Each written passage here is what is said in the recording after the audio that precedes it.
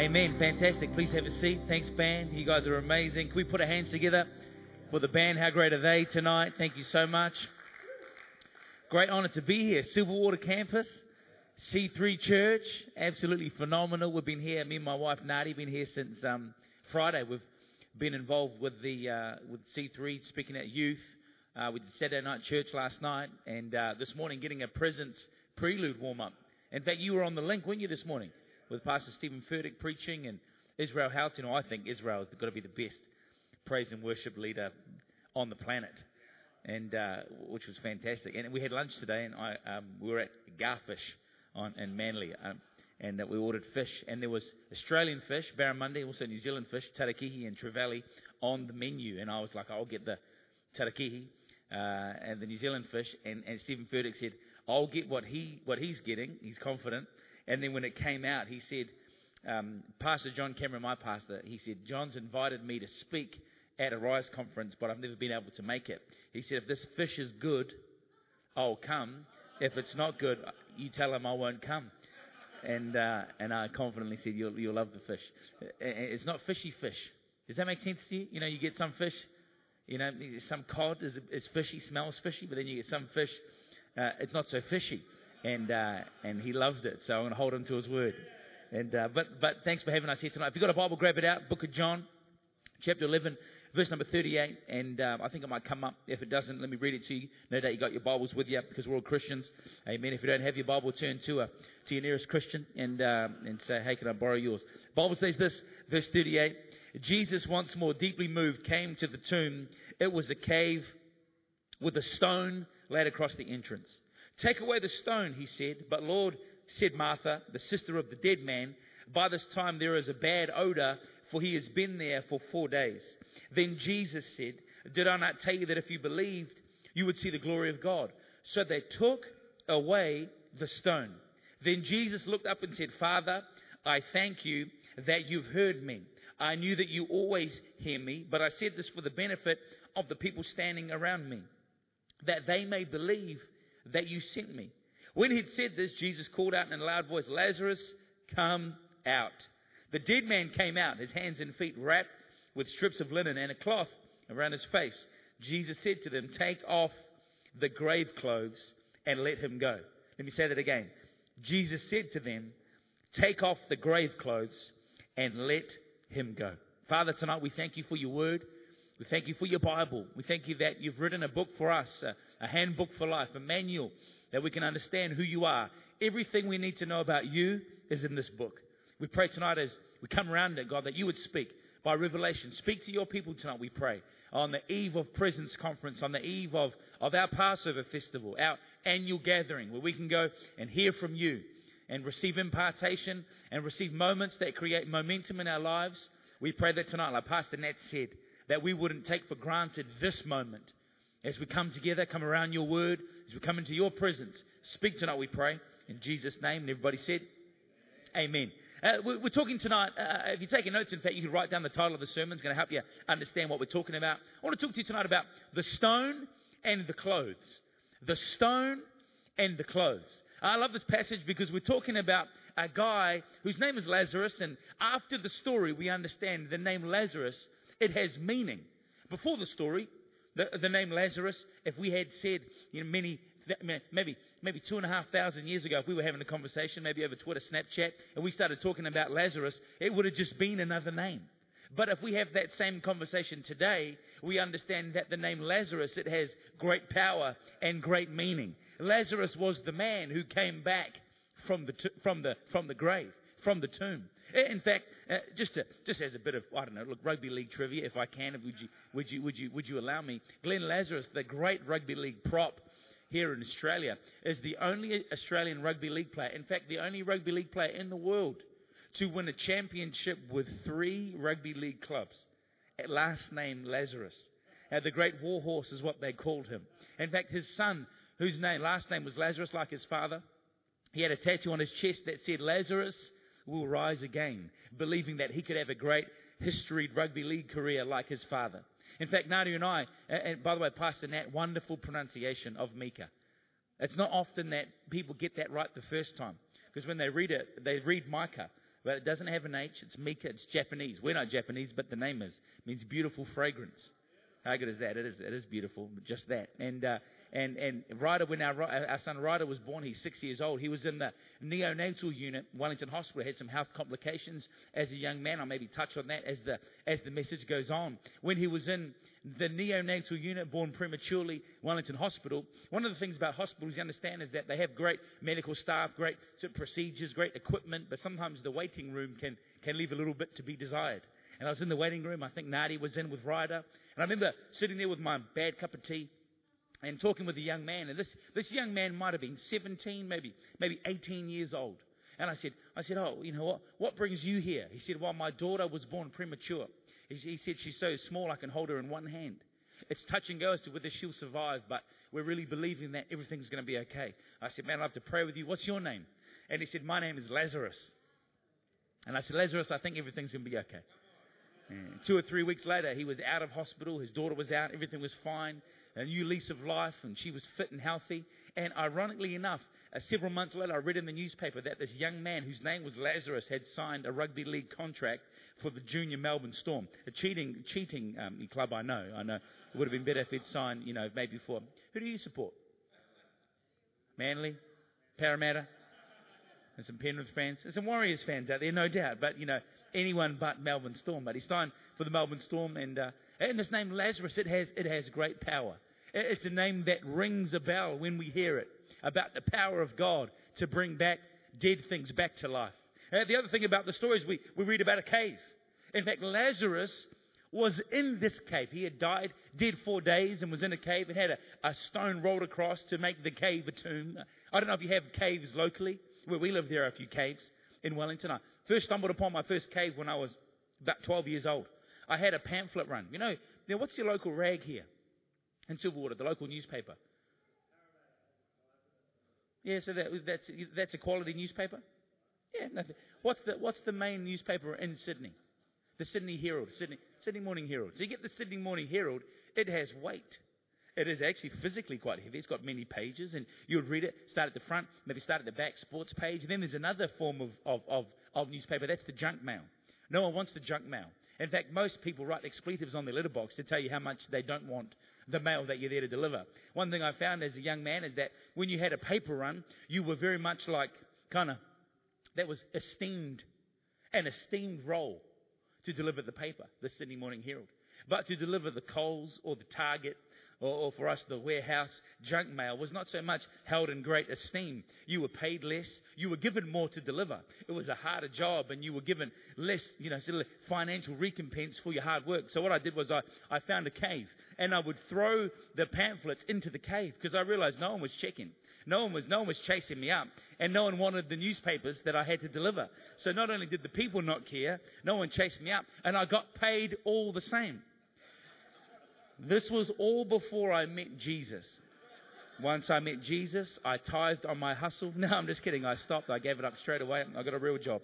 But caves. We've got Lazarus here. We've got a cave. Caves right through the Bible.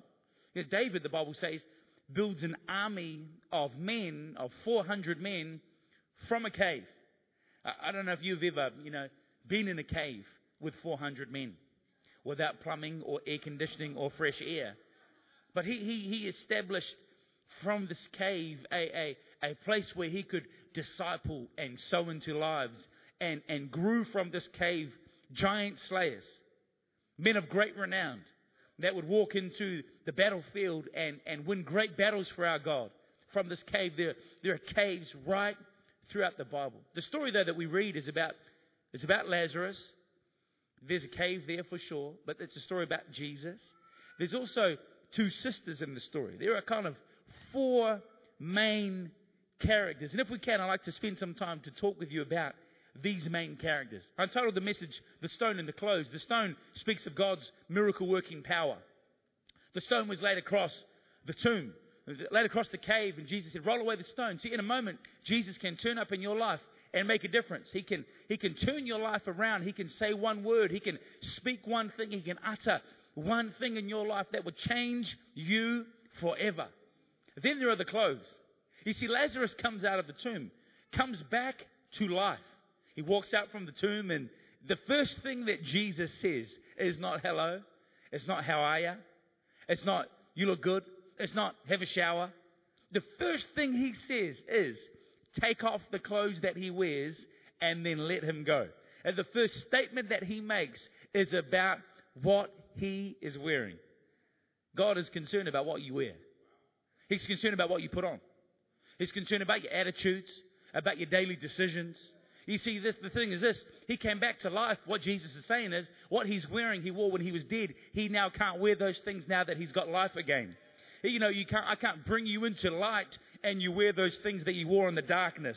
I can't have you walk in a new life with me and carry the same habits and attitudes and make the same decisions that you used to make. Because if you do, you'll end back up in the cave again. So now that you're out, change everything that you're wearing. Change those things that you've put on. You know, every morning we have these kids, I've mentioned a couple of times already, and every morning we do 3 things. Most families do these things. Kids wake up, they brush their teeth, they have breakfast, you know, just orders, it's not really important when you have kids. And they put on clothes. Normally clothes comes first. You can get away with not doing 2 or 3 of those things. You know, you can get away when life is busy without feeding your kids. Not that I would try that, or not that we've ever done that, but, you know, if you're really in a rush, you can just jam a muesli bar in their mouth and then just hit the road. You know, not that I would do that, or I'm advocating for that here in Silverwater, but I'm saying that people do that. They tell me about it. You can get away with not having your kids brush their teeth. Not that I've done this or I'm advocating that you don't get your kids to brush their teeth, but if you don't, it's not the end of the world. But you cannot leave your house without clothing your kids. That's why they have the police. They would send my kids back to my house. They would ring me, they would find me and say, Levi, your kids are naked. You know, no, it's okay, but at least they had breakfast. At least they brushed their teeth. They say, Levi, it doesn't matter. You don't have to feed your kids as long as you put clothes on your kids before they go. In other words, what you wear, what you put on, sometimes is more important than what you feed yourself, more important than making yourself have fresh-smelling breath. The decisions that we make every day in regards to our attitude, our outlook on life, are hugely important in our walk with God.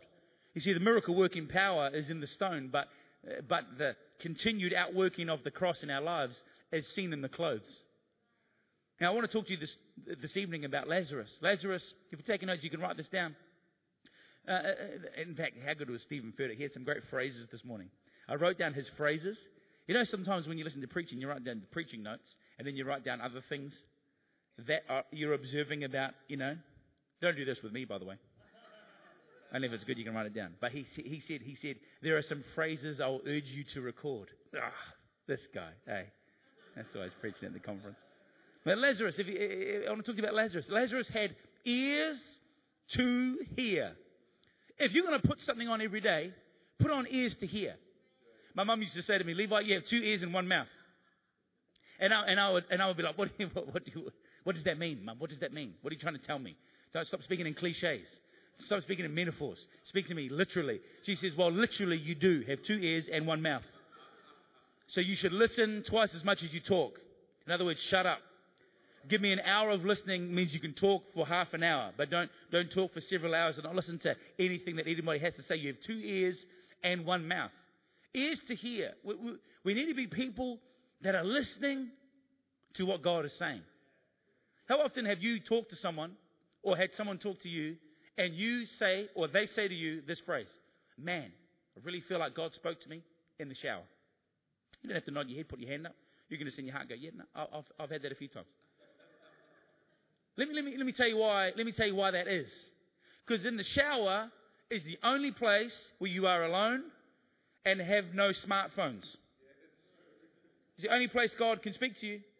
Because it's the only place where you are totally available to listen to Him. You are sometimes singing. You've heard them sing too. but when you are free to hear what God is saying. We were on holiday recently and we had our 2 children and I think there might have been, I counted 9, there might have been 7 other children from our extended family on this particular holiday, and the mums and dads were together and the kids were upstairs. And when the kids, all of them I think under the age of 8, are upstairs and there's raucous sort of action, that's okay. Because everyone's safe, they're alive, they're cool, nothing's broken. You get that feeling like things are all right. But when it peters out and it gets very silent, you know that there's death in the air. All of a sudden, the kid starts to cry. And I look at the mums. Now, I believe that fathers have an absolutely vital part to play in the family. But when there's a crying child, I'm looking to Nadia for guidance. I'm looking to her for, shouldn't I go? You tell me I'm gone, but if you're going to stay, I'll stay. I don't want to get too frantic, make people freak out, but if you say go, I'm gone. And so I'm sitting there, and the mums do not stop talking. They just continue to just I call it bitty bitty. Because sometimes that's all you hear as a man when women are talking is bitty bitty bitty bitty. That's all you hear. And sometimes with more caffeine, it goes to turbo bitty bitty. Bitty bitty bitty bitty bitty. We'll get that at Prison's Conference this week, no doubt. A lot of bitty bitty. And the cup of teas are going and the bitty bitty's rolling. And I'm there and this kid keeps crying. I said, look, and one mum stands up after a few moments and walks out, comes back, and she says these words. She says, yeah, just like I thought, stub toe. And sat back down. And I couldn't concentrate on anything after that. Just as I thought. What do you mean?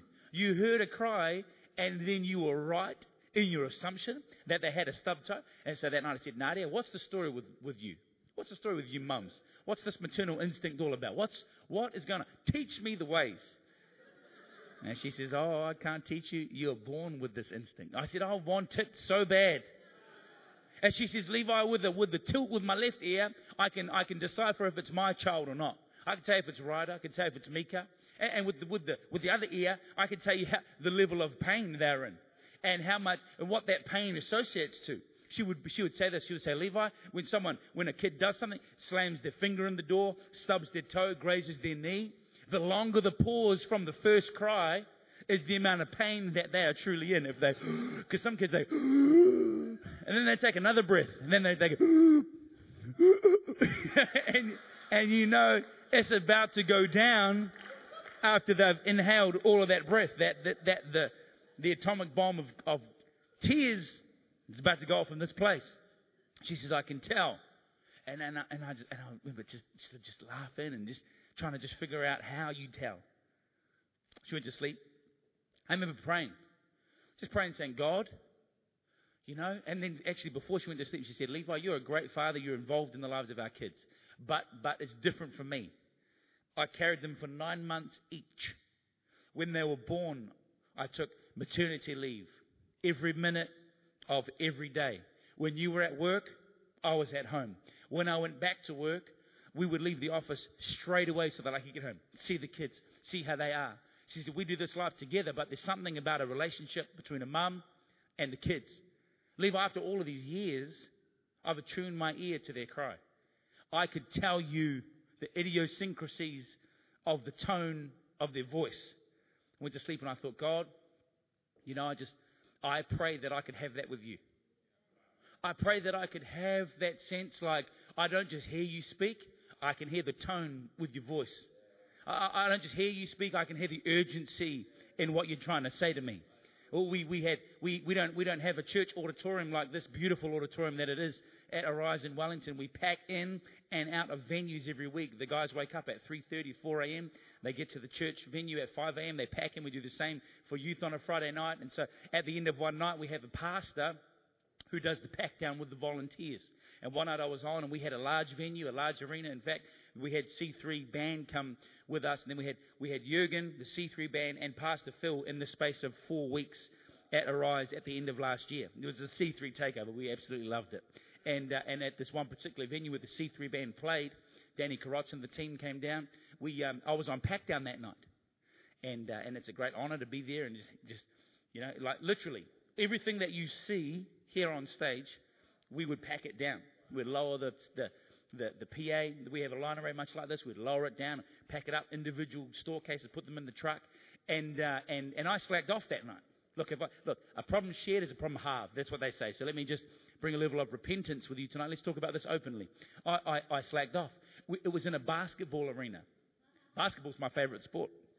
I could play basketball for hours. In fact, sometimes I do. Sometimes no, he's laughing. Would you mind if she kicks me out? Go. I'll take that and milk it for all it's worth. Sometimes I'll get home at midnight, just drenched through from playing basketball for several hours. And so I snuck off and I played basketball at the back where they had the hoops stored. I said to some of the boys, I took volunteers from the pack down to play basketball with me. I didn't think much of it. Got home that night, had a shower, went to sleep, and I felt God sting me real good. I felt like God kind of just say, hey, are you awake? I said, yes, sir, I am now. And he said, that was a bit of a waste of time, wasn't it? I said, yeah, I suppose it was. I felt like God say, Levi, if you're going to be in the room, add value. If you're going to be in the room, be in the room. If you're going to be in the room, be all there. You know, when you meet with somebody and they're physically there, but they're on their phone. You know, I feel bad. I love Brian so much. Met Brian here with Cullen on the front row. Incredible man of God. Been looking after us this week. And he sees the best and worst of us. He sees the best in the morning when we're caffeinated, ready to go to church. And he sees the worst in the afternoon when we're like tired as sleeping in the car, going back to the hotel to get ready to come back here tonight for the second win. And sometimes I'll be sitting there, he'll be talking, I'll be scrolling through Instagram or on the NBA Game Time app. And he's cool, he's just kind of chill. We're relaxed about it.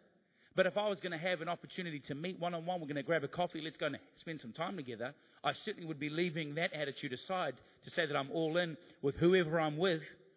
But it's the same with our relationship with God. That we'd be all in with God. If we're in the room, be in the room. And when He speaks, we understand, God, what are you trying to say to us? Reinhard Bonnke, incredible. I've seen the Presence promotion and also the Harbourside car parking promotion 4 times now since I've been here this weekend. But I haven't seen that one with evangelist Daniel Calendar is his name, and to see and to hear, I mean it's it's unbelievable what these evangelists are able to achieve. And Reinhard Bonnke is quoted in his book in saying that he believes he was the 5th person that God spoke to specifically to go to Africa to believe for the nation to be saved. I remember thinking about the 4 before him. You know what? What was wrong with these guys? Full of sin, no doubt. That's what I thought. So they backslidden, walked away from God. You know, they're just rotten people, probably. If we saw them on the street, we wouldn't think much. Then I remember God, again, just pressed me a little bit. He said, really, that's what you think? I was like, well, what do you think, you know? I felt like God said to me, you know, maybe they just weren't listening. Maybe they weren't like Nadia, that they weren't used to hearing a particular voice, that when he spoke, they listened up.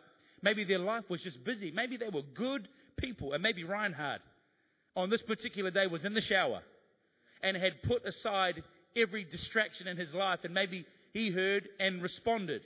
I think about Abraham. God spoke to Abraham. He said, Abraham, you've got to go to the mountain, I will show you. You know, you get people that give you really specific advice or really vague advice. You know those people? You know, some people are like, okay, how do you get to, you know, like we're driving here, you know, from, where did we come from? From Darling Harbour to Silverwater, but this morning we're in Manly. So we went from Darling Harbour and we went north and then back and then we went west and then we'll go back. And so, you know, Brian's got it all sorted, but I don't know, it all looks the same. The only thing I know is like bridge, or he's a different bridge, you know, like Opera House. You know, these are landmarks that I have. And you know, you might stop and say, hey, I'm trying to get to Silverwater C3 Church. Okay, cool. Then they give you really specific. Second left, big brown church, turn right, by the tree, see the coals, don't go down there. You know, and it's too specific. And as they're saying it, you feel the weight of their expectation of their advice about how you're supposed to get there, and you get lost. Then you have God. Yeah, I'll show you on the way. See, too many facts means that it's devoid of faith. Too few facts means all you have is faith. So he says, Abraham is that way. And Abraham goes, this way? You know, like God's pretty quiet on it. So he goes, well, it feels right. You know, it feels like, and the Bible says if you take a step, a voice will come from behind you. And we say, go to the left or to the right. If the voice comes from behind you and you're not moving in your faith and you go to the left or to the right, you haven't really moved anywhere. But you know what, man, I tell you what, being a New Zealander and certainly in Australia with lots of Kiwis and lots of Pacific Island nations in our nations, you know, the difference between New Zealand and Samoa in the language and history and custom of the people is only like I could count to you right now to 10 in Māori, and I could probably try and count to 10 in Samoan, and they would be very, they would sound very similar. Some people in the room would think that he's speaking the same language. But really, because of maybe a 2-degree shift on the way that this boat left a particular place, they ended up on a different island and are now a different people group. You see, a little shift here, as you take a step, a little shift there can end you up in a completely different place to where you began or where you might have ended up. Abraham had the greatest example, I believe, and he's the father of faith, of on-the-job training. Don't you love on-the-job training? One time we were building a deck. Do you build decks? I say that very carefully here. And we're building a deck, and we had guys helping us build this deck for this particular person. And so no one on the job was paid. Everyone was helping out. In New Zealand, we love to do renovations. You know, do it yourself, DIY. We like to build fences and decks, and we like to renovate our bathrooms. That's pretty much what New Zealand men get up to on Saturdays. And this foreman on the job, I call him a foreman, they use that term loosely, but he kicked the volunteer off the job. Like he kicked him off the job. He's like, hey man, that's cool, thanks for coming. Hey, don't come back tomorrow. This guy's like a young guy. He's like got his like tool belt, he's like helping out. And he was actually a qualified builder. But he had such a big mouth that he got kicked off the job. You know, on the job training can be like that. Sink or swim. You better get it right, you know. With God, it's like, here's our Christian faith. Look, here's a Bible. Here's a church. Here's the Holy Spirit. Boom. Let's go. You're kind of like, okay, all right, okay, what's next? And God can be quiet after He gives you an initial nudge. But our job is to make sure that every time He does speak, that we can hear Him. That is, get all the white noise out of your life. You know, clear it all out. Too much TV, too many movies, too much whatever, too many different voices in your world. Who knows what it is in your life? And clear it out. Clear out some space. How good is spring cleaning? It's not good while you're doing it, you know. But when it's done, you feel the space. Sometimes I get home after I've been away. It's great to have Nadia and for us to be doing this trip together. But sometimes if I'm away and I come home, the house has changed. You know? And I'll be like, whoa, the house looks so different. What did you do? Did you paint? You know, everything? She says, no, just move the couch. I was like, whoa, really? So much space. Everything has changed now that you've decluttered. You've moved a few things around. In our lives, let it be the same. Sometimes you need to come home and just go, I just need to move that. Just shift that. So I have ears to hear what God is saying to me. If you're taking notes, write this down. Eyes to see. Not just ears to hear. We need eyes to see. Lazarus, he heard Jesus. I tell you why Lazarus had ears is because Jesus spoke and he heard. It's a miracle that he heard because he was dead. Just in case you missed that in the passage. But when someone speaks, when God speaks, you have to be able to hear with your ears. But the sisters, they had eyes to see. The Bible says this in verse 3. So the sisters sent word to Jesus. How good is that? Smart. They had vision. They had eyes to see. When the scenario gets bad, you bring in who are you going to call? Ghostbusters. When you have a ghost, when there's something weird in your neighborhood, you're going to ring Ghostbusters. But that's a bad early 90s movie. When stuff gets bad in your life, you need to call someone who can help. His name is Jesus Christ. When we were 20 weeks in the womb, when Ryder was 20 weeks in the womb, we were pregnant with Ryder. We went to the gender scan to see what he's going to be. We don't want the surprise. We want to know. And too many surprises in life. Let's know what we can know. And we had this, in New Zealand, in prison. I've never been to prison, but I read this in the newspaper. In prison, they have LCD TVs, plasma TVs, in prison cells. Yeah, crazy. 32 inches. You know that? Labor government. And so, but in when you go to get a gender scan from in the kind of the whatever those are called, they have the oldest TVs alive that were on Noah's Ark are in these rooms where you pay money to find information out about your family. And we're up there and we see all this. We see this little. Oh, there it is. Hey, there it is. Woo. Oh, and the lady says, oh, this. See this little thing here, this little black mark. She says, I'm not sure, but it could be, so I'm just going to need to give me a minute. And she leaves the room. And when she came back, we said, what's the story? She said, look, it's not my area. It's a specialist and stuff. We're going to talk and get you appointments. And we were like, whoa, pause, time out. Is there a problem? She says, there might be. We say, if there is a problem, what is the problem? She says, I don't know, but it might be a diaphragmatic hernia. Now, if you ever hear bad news from the medical profession, don't do what we did. Don't Google it, right? Don't Google it. Get a trusted medical profession, get a doctor, someone that you know, or get someone that you trust, get them to tell you about it. We Googled it. First thing that comes up, diaphragmatic hernia mortality rate. The mortality rate of this particular problem was massive. So straight away we think our son's going to die. They said he had a 50-50 chance of survival. A diaphragmatic hernia, the word hernia means hole.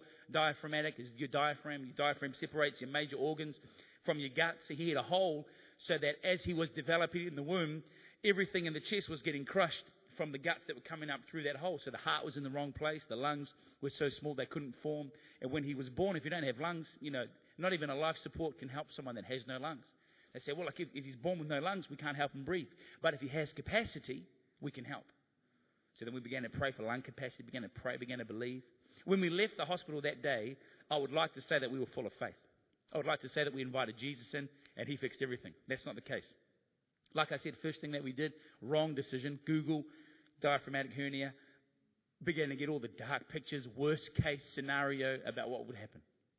Once we kind of chilled out and kind of just got our wits about us, called Pastor John and Gillian, our pastors, and began to tell them. We got together with the spiritual heavyweights of the church, the elders. They weren't called the elders, but that's what they were. We're going to pray. Nadi's in the room. We're all praying. It was I think if you had seen a silent movie of what we were doing that night, it would have looked hilarious because we were all shouting at Nadi's tummy, And it was like this, and we were praying and believing, and God turns up in the room. We didn't have vision in the initial stages, but after a few steps, we got vision enough to know what we should do next. And as we began to pray, and as we began to see God's healing hand, and a son now who's 6 years old, 3 major operations before he was 1, fully healthy. In fact, the first thing I asked was, could he play rugby? And they said yes. And they said, the only thing I wouldn't get him to do is deep sea diving. I thought, look, I'm cool with that. That's fine. That's an easy trade-off. Right? You're never going to be the deep sea diving world record holder. Is that okay with you? Yeah, that's fine, Dad, as long as I can live. Yeah, amen. We didn't have vision at the start, but we got vision as the journey went on for the life of our son and began to make the right steps. Pastor John, our senior pastor, 13 years ago, planted a rise in 2002, and we started coming on the 3rd week. In fact, I came on the 3rd week, and then I said, Nadi, you need to come with me on the 4th week, because someone told me that it would be good if we went to different churches. Remember that? That's the worst advice ever. We were dating, and my friend was like, you need to go to different churches. I was like, really? He's like, yeah, Taylor. I was like, man, that's the best advice. We need to do that. So then, anyway, we flipped that on the head, and now we've been together all these years and stuff. And been married for 10 years coming up January. How good is that? Really good. Thank you so much. I know it's tough, hard work. And so, we all those years ago, though, for Nadia, Pastor John called Pastor Phil and said, I'm about to plant a church. What advice would you give to someone who's about to plant a church? And I won't tell you the advice that he gave. It was a private conversation between the two of them, but I could recite it to you exactly. He said one thing, then gave the advice, and then 10 years later gave him another 3 pieces of advice. The advice was brilliant, and the advice has worked. Pastor Phil, an incredible church planter, church builder, and great leader. One of the greatest leaders in the secular or the Christian world that you will ever see. But how good is the vision of a pastor, 29 years old, to take a step to build a relationship with Pastor Phil, to say, I'm about to plant a church. What would you do if you were me? The advice was brilliant, but can I talk to you about the power of vision? Can I talk to you about having eyes to see? Can I talk to you about how when you see the future, you make good decisions? People make dumb decisions because they can't see the future. I remember once I had a youth leader come to our team, and we decided to kind of initiate him to the team. And I was a young leader. I didn't know what I was doing. I made bad decisions when I had no vision. And so we tied him to a tree. And we covered his face in cream, and we were throwing marshmallows, trying to see how many marshmallows we could get land on his face.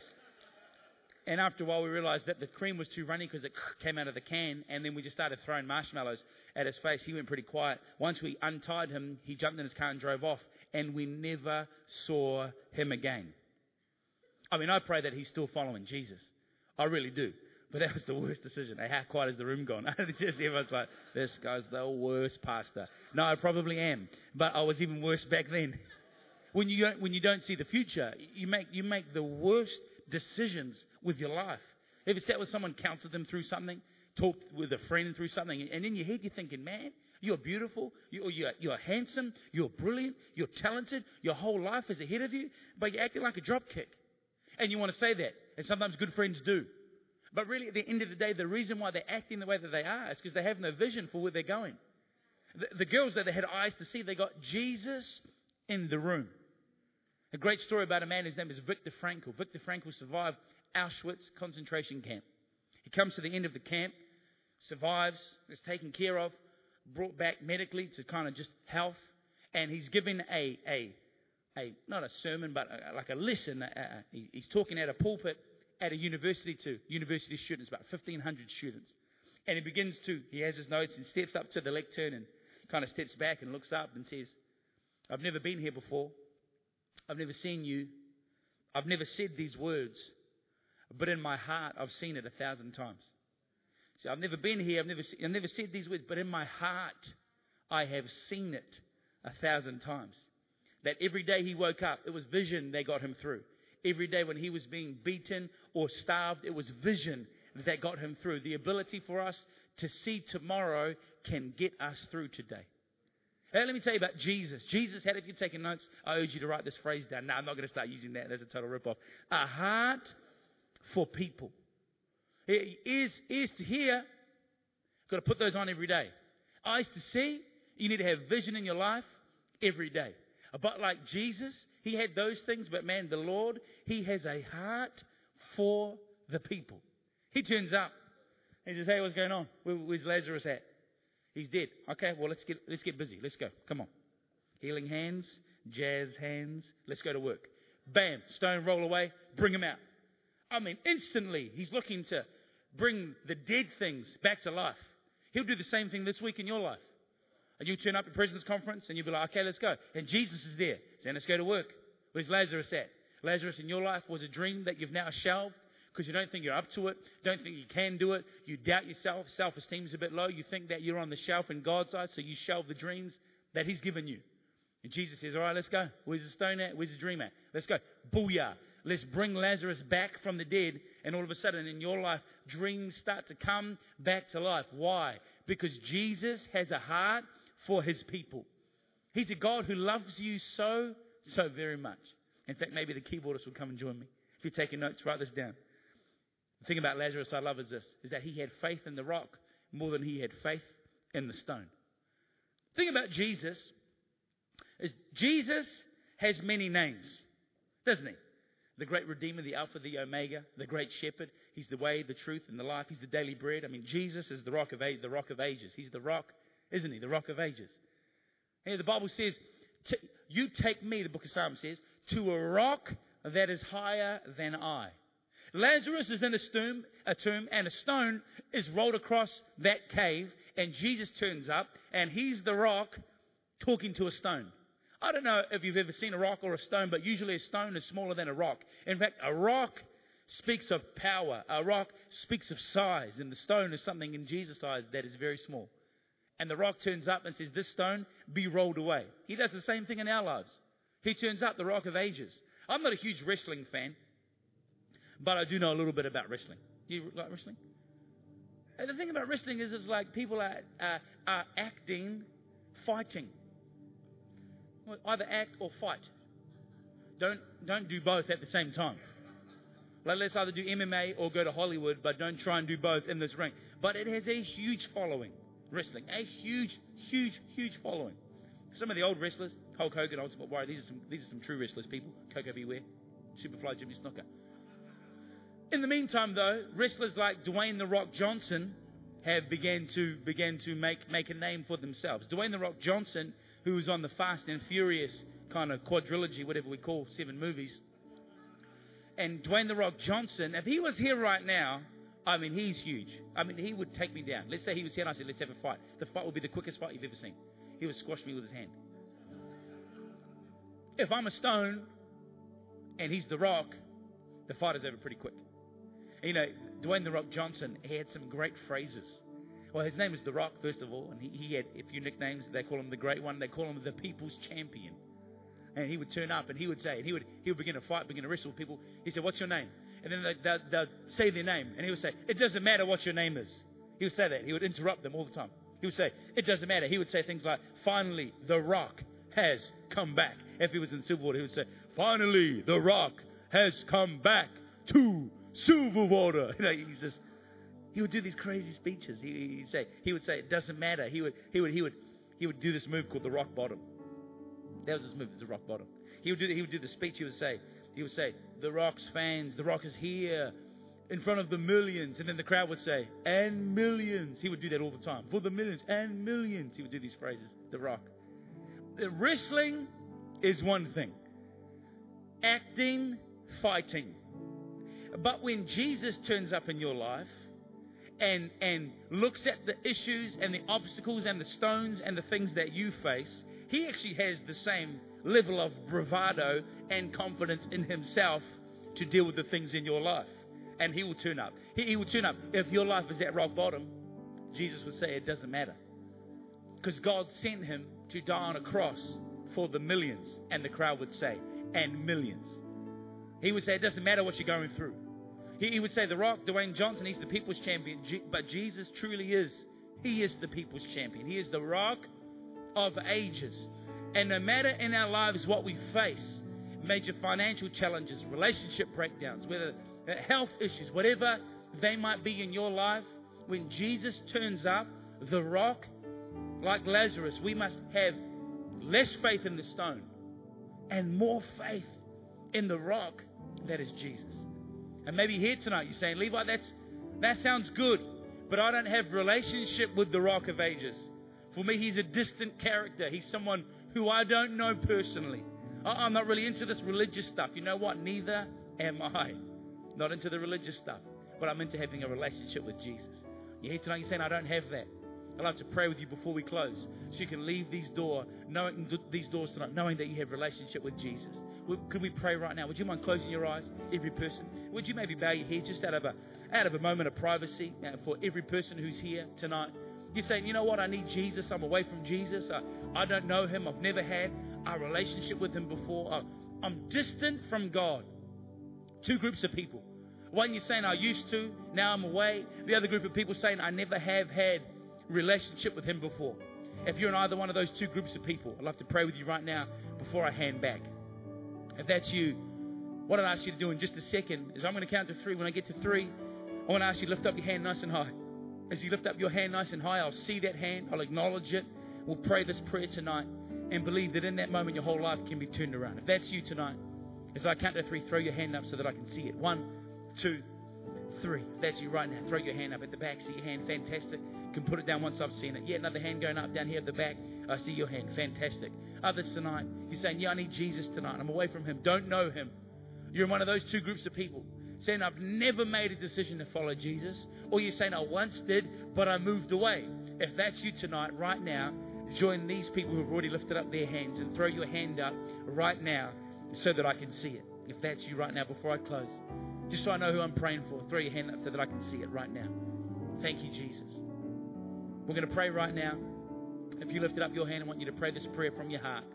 But I'd love for every single person to pray this prayer out loud with me together in support of these people who've already lifted up their hands. The prayer goes like this.